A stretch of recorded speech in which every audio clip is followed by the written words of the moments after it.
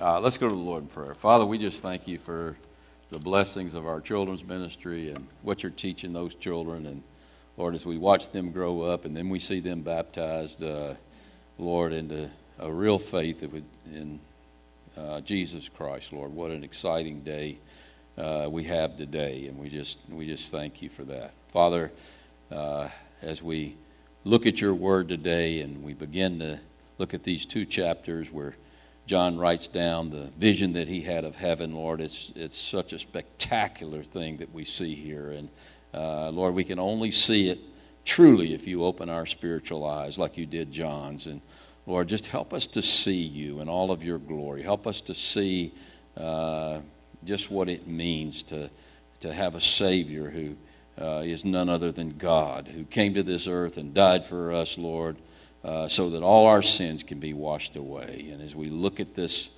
passage today, Lord, and we see that your door is wide open for anybody who chooses to come to heaven and live with you, they can come as long as they do it through Jesus Christ. And so, Lord, there's just some really, really powerful lessons here in these two chapters and in these few verses that we're going to look at today. So I ask that you bless everyone in here, Lord, by the power of your Holy Spirit. And I ask that you do that in the name of Jesus Christ.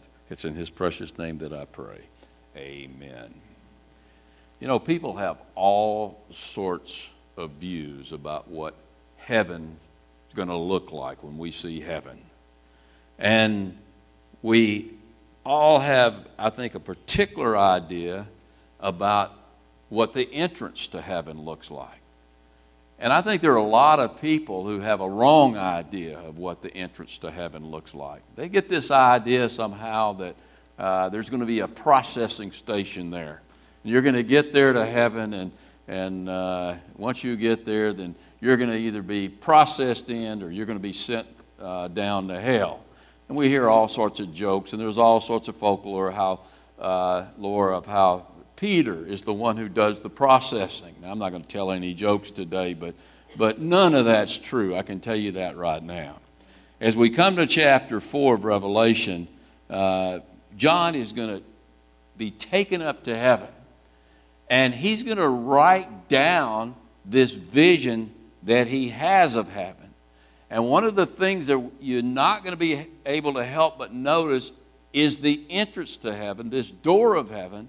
And this door is standing wide open. And nobody's overseeing the door.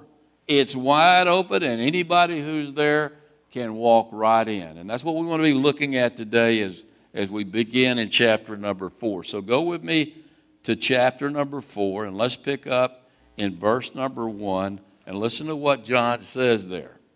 He says, after these things. Now, after what things? Well, a lot of you haven't been here as we've been going through these first few chapters of Revelation, but as we've gone through these chapters, John saw some things. Remember, he saw the glorified Jesus Christ, and he wrote down what he saw. And then Jesus Christ told him to write down 7 letters to the churches of Asia, and those 7 letters represent, or those 7 churches represent all the churches in every age, so it represents every believer in every age, and he gives his kind of this description of where they stood. And so after he writes down these letters, and you picture this, Jesus comes down to earth, he meets John on this deserted island of Patmos, and he tells John to write down these 7 letters, and John writes down these 7 letters, and then when he's done, look what happens. Apparently Jesus goes back to heaven, and so it says after these things, he says, I looked. And watch what he says, and behold. Now that means, I looked and there was something very shocking that I saw. And what did he see? He said, and behold, there was a door, and the door was standing open in heaven.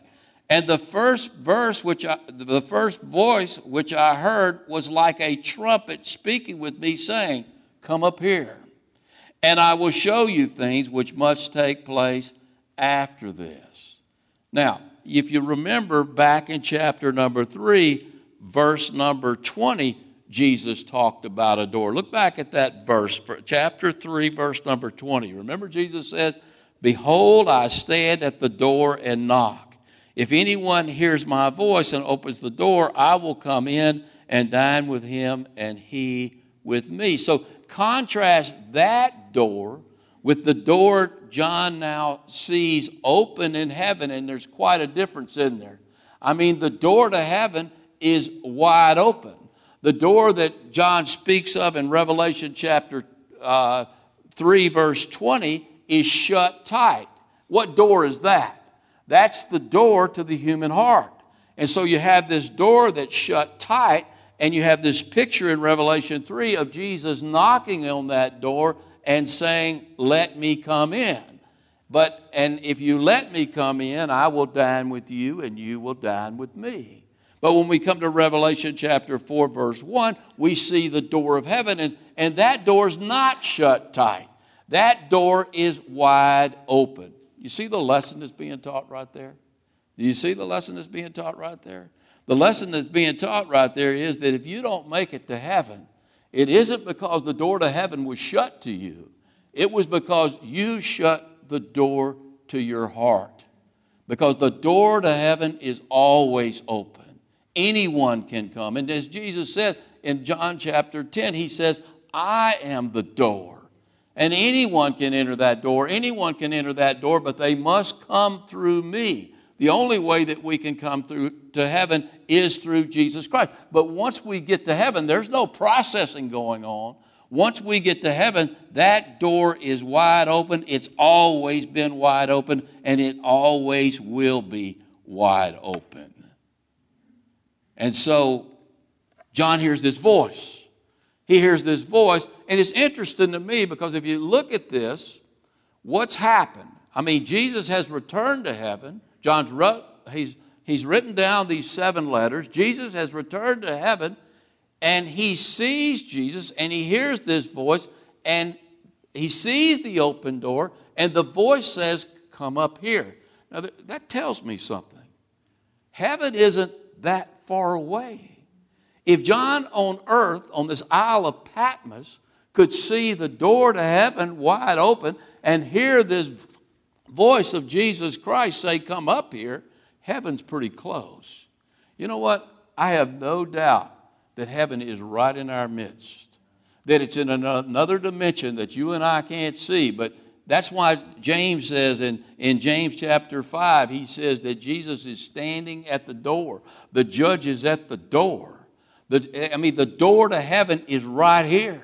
The door to your heart is right here. But that open door to heaven is right there, and Jesus is standing at that door. The one who is going to judge us and determine who goes to heaven and who goes to hell. Who goes to heaven? Those who believe in Jesus Christ.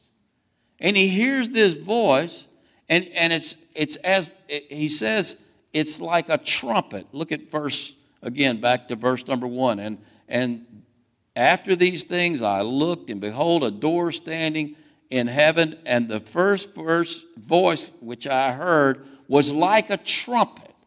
Now, because it's like a trumpet, we know who's speaking, don't we? Who's speaking here? Jesus Christ. Because look back at chapter 1 and look down at verse number 10.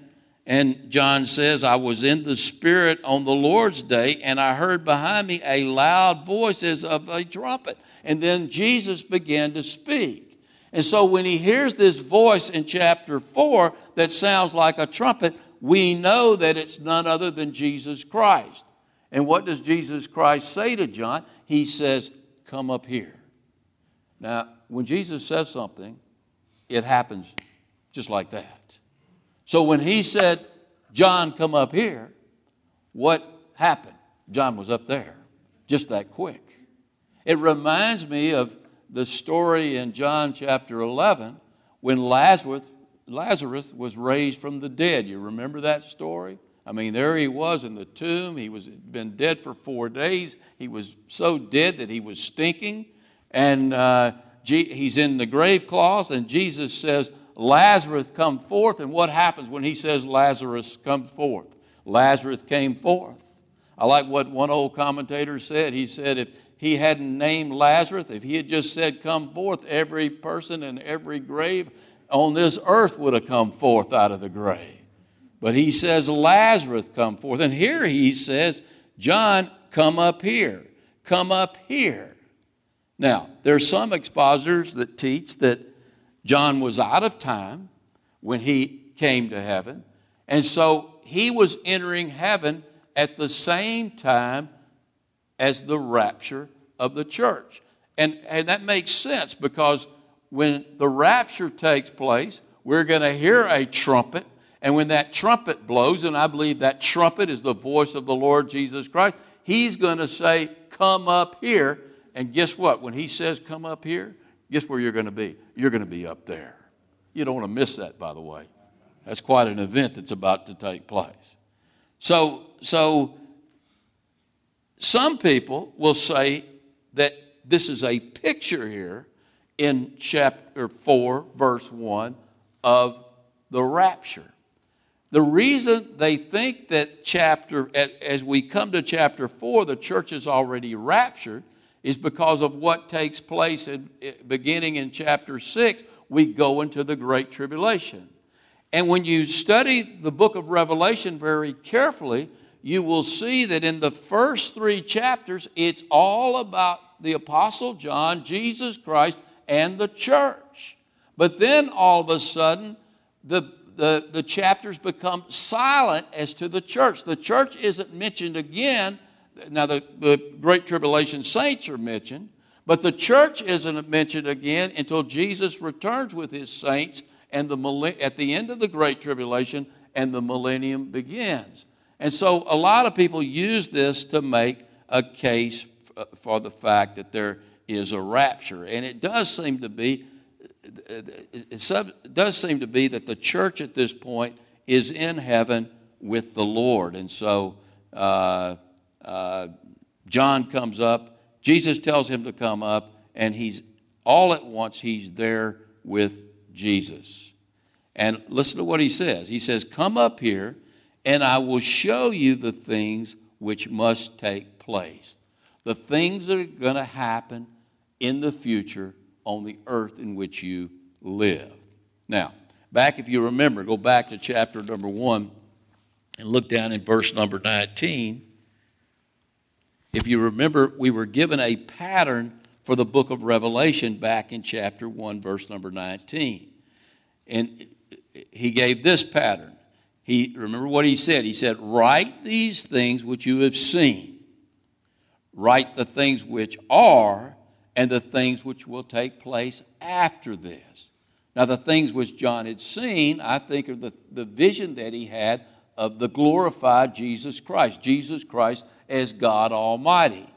The things, and also he saw what was happening in the 7 churches, so you could say that represents the things which you have seen.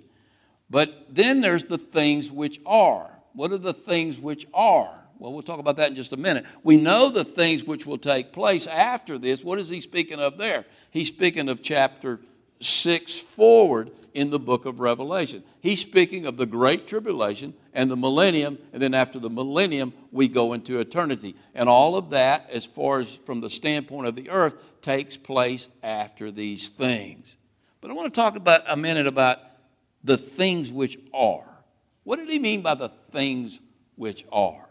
I think what he meant by that are the things which are the same yesterday, today, and tomorrow. The things that always are. They're always the same. And so we're talking about eternity. We're talking about eternal things. We're talking about the things of God. And so here's John, and as he comes to chapter 4, where is he at? Is he on earth in time, or is he in heaven in eternity? He's in heaven in eternity. And so he is going to write about the things which are. And to me, that's maybe the most fascinating part of this book. Chapters 4 and 5. In chapters 4 and 5, we get a picture of eternity. We get a picture of the things that John sees in heaven. And I think there's a reason that he's told to come up to heaven. Now you got to wonder why Jesus didn't tell him while he was still down on earth, write the things which are going to happen in the future. But he tells him first, I want you to write the things which are, and then he tells them, I want you to come up here so that you can write about the things that are going to happen. Now, why is that necessary? Well, when you get to heaven, or in heaven now, there's no such thing as time. When you leave this earth and go to heaven, you come out of time and into eternity. And so the things that will happen in the future on earth have already happened from this viewpoint of heaven. God's already seen everything that's going to happen. He knows everything that's going to happen. That's why he could say in Ephesians chapter 1 that he chose us in him before the foundation of the world. And then later on he says, having believed, we were sealed with the Spirit. So you've got to believe, but he chose us in him before the foundation of the world. How could he do that? Because in eternity he knew those who would believe. And so you balance choice with foreknowledge and with election. God elects those he knows who will choose him. And so he brings John out of time on earth, and brings him in eternity where things in time have already happened. You got that all figured out? Good for you. I mean, you want to read some passages that will blow your mind. I mean, listen to what Solomon says in Ecclesiastes chapter number, let me see if I can find my reference here, chapter number 1, verse 9. You don't have to turn there yet. He says, that which has been done in heaven, from heaven's standpoint, is that which will be done on earth, from earth's standpoint. Let me show you a passage that'll really make this point. Go back to Ecclesiastes. You got to find the Psalms, and then head back towards Revelation from the Psalms, and you'll find a few books past that, the book of Ecclesiastes, and go to chapter number 3.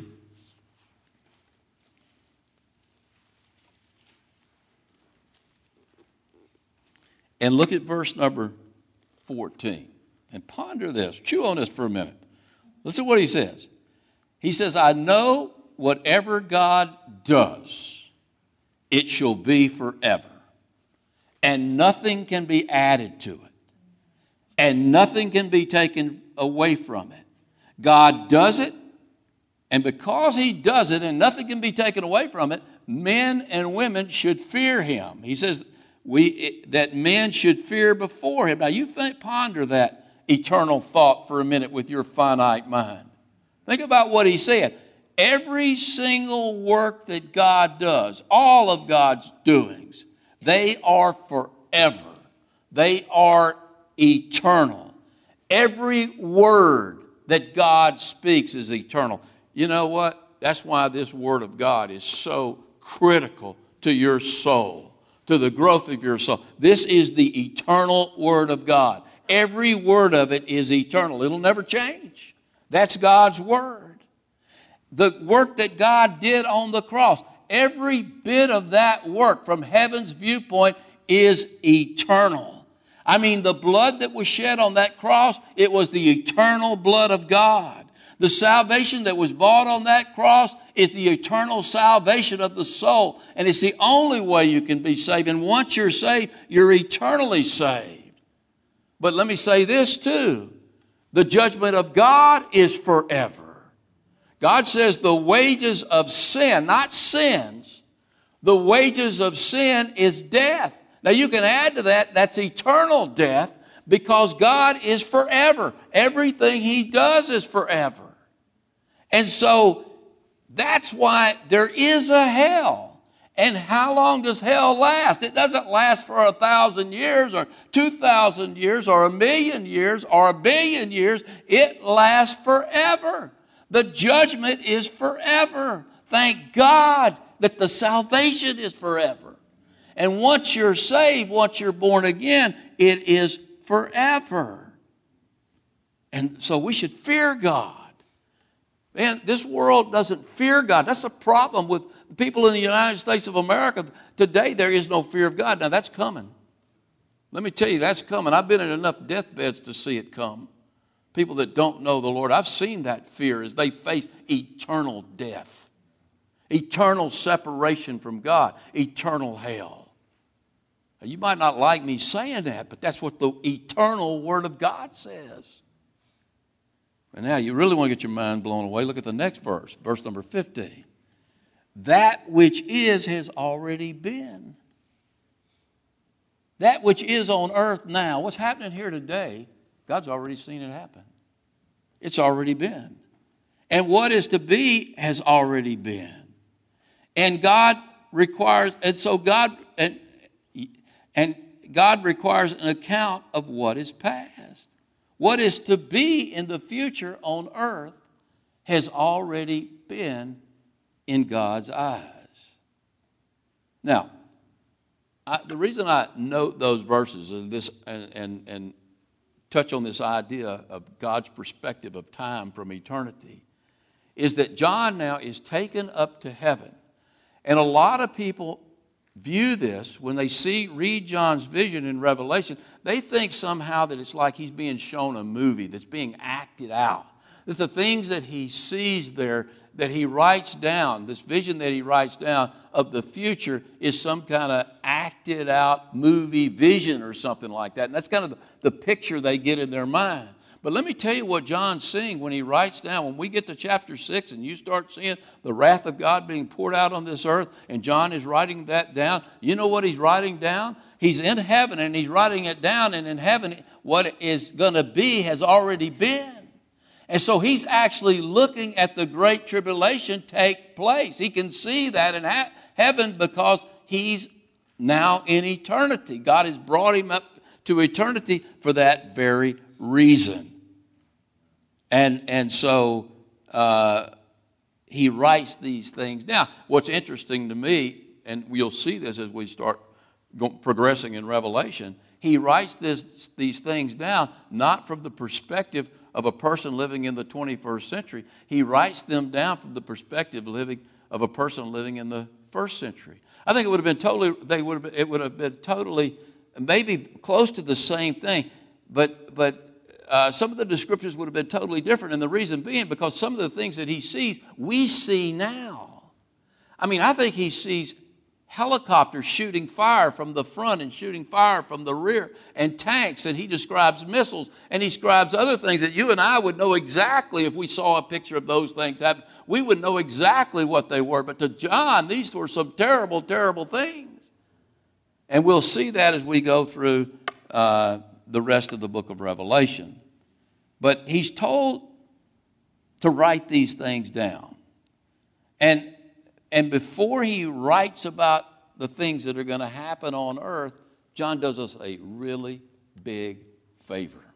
I'm talking about a really big favor. I wish he had had an iPhone. He didn't have one. I wish instead of writing this down, he had just taken us a picture and he had somehow recorded it and we all had a tape of what he saw in heaven. And I tell you what, if we had a tape of what he saw in heaven, it would change what we do on this earth. It certainly changed what he did on this earth. And he was a pretty good guy before all of that started. But here he is, and he's in heaven, and he takes the time to write down what he sees. And I'm going to tell you, he gives us some really good stuff. So go back with me to Revelation chapter 4. And let's just look at one more verse here. Then we'll get to our baptism. Look at verse number 2. Look what he says. He says, immediately I was in the Spirit. Does that sound familiar? Did any of y'all remember him saying that before? He did say that before. He wrote about it in 1 John.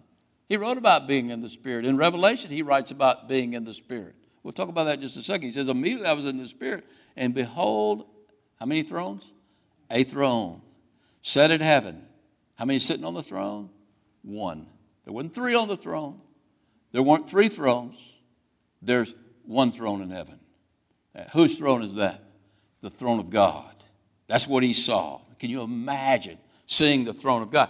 Now, I believe John, the reason he had to be taken up to heaven is because, remember what Moses said in Exodus chapter 33. He says, the Lord, Moses said, man, I want to see what you look like. Just show me your face. And the Lord said, no one has seen me and lived. Moses said, well, I don't really want to see it right now. So I'll wait till I get to heaven. Just show me your glory. So he looked at his glory. But no man has seen God and lived. And so John has to be taken out of heaven. And again, he's taken out of time so he could have met us in the air as we were going up, which in God's eyes, we've already gone up. But again, think those things through.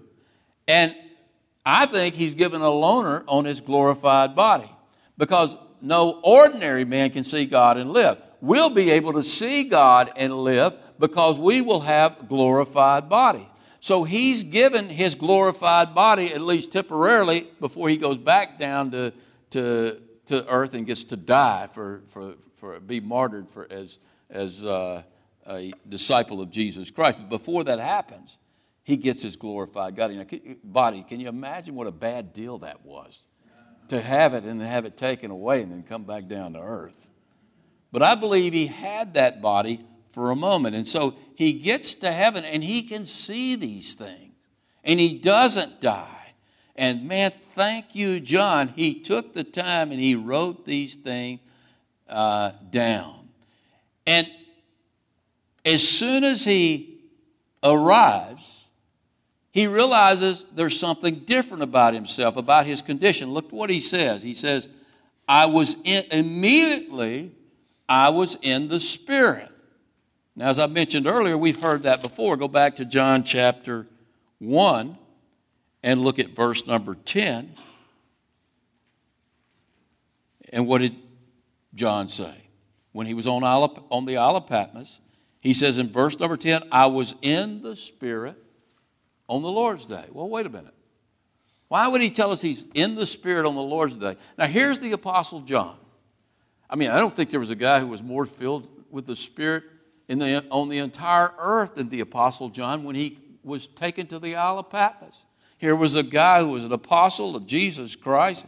He was a disciple of Jesus Christ. Jesus himself had breathed on him, breathed his Spirit on him. This guy was sealed with the Spirit. He was baptized in the Spirit. He was filled with, he was even filled more with the Spirit. And he's on the Isle of Patmos, and then he says, I was in the Spirit. Well, you didn't need to tell me that, John. Why'd you tell me that? And then again, we come to chapter number 4, and he says again, immediately I was in the Spirit. Now, there's something going on here. And if you dig into it, what you find out is that John was actually, in each of these cases, he was having a spiritual transformation. In chapter number 1, he was on the Isle of Patmos. He was a born-again believer. He was sealed with the Spirit. He was baptized in the Spirit. He was filled with the Spirit. But then he had another experience with the Spirit. He felt the Spirit in the way come upon him in a way he had never felt the Spirit before. And then as we come to chapter 4, he says, immediately I was in the Spirit, even though he had told us he was at a higher level of the Spirit in chapter 1. In chapter 4, he tells us, immediately I was in the Spirit.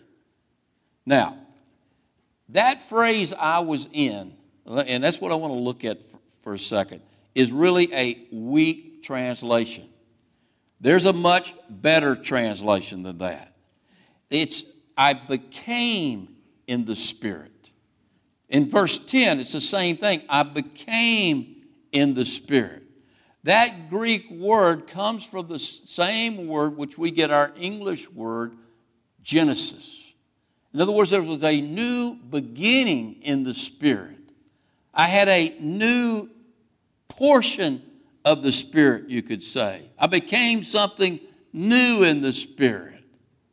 So here was John in the Spirit on Patmos, and he became something new. And then there's John in the Spirit. Immediately he was in the Spirit when he's in heaven, and he becomes something even newer. So he has this transformation twice in the Spirit of God. And he had to have that in order to see what he saw. And what did he see? I was in the Spirit, and behold, a throne set in heaven. And how many sat on that throne? One sat on that throne. Now, in this vision that he's going to give us of heaven, we're going to see God the Father. We're going to see God the Son as the Lamb of God who takes away the sins of this world. And we're going to see God the Spirit in the form of 7 lamps. But there is only one throne, and there is only one God. And that God is the same God. Just like the Israelites were told to believe when they were given the Shema in Deuteronomy chapter 6, we're to believe the same way. Hear, O Israel, the Lord your God, the Lord is one. And there is one God, and there is one throne. Bob Dylan wrote a song back in the early 70s.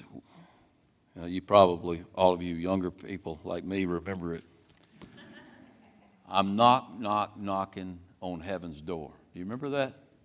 He wrote it for a Western, and I'm taking it out of context, but you could take songs, don't take Bible verses out of context, but you could take songs out of context. But if you just listen to the title of that song, it kind of pictures what a lot of people are trying to do in order to get to heaven. They're knock, knock, knocking on heaven's door.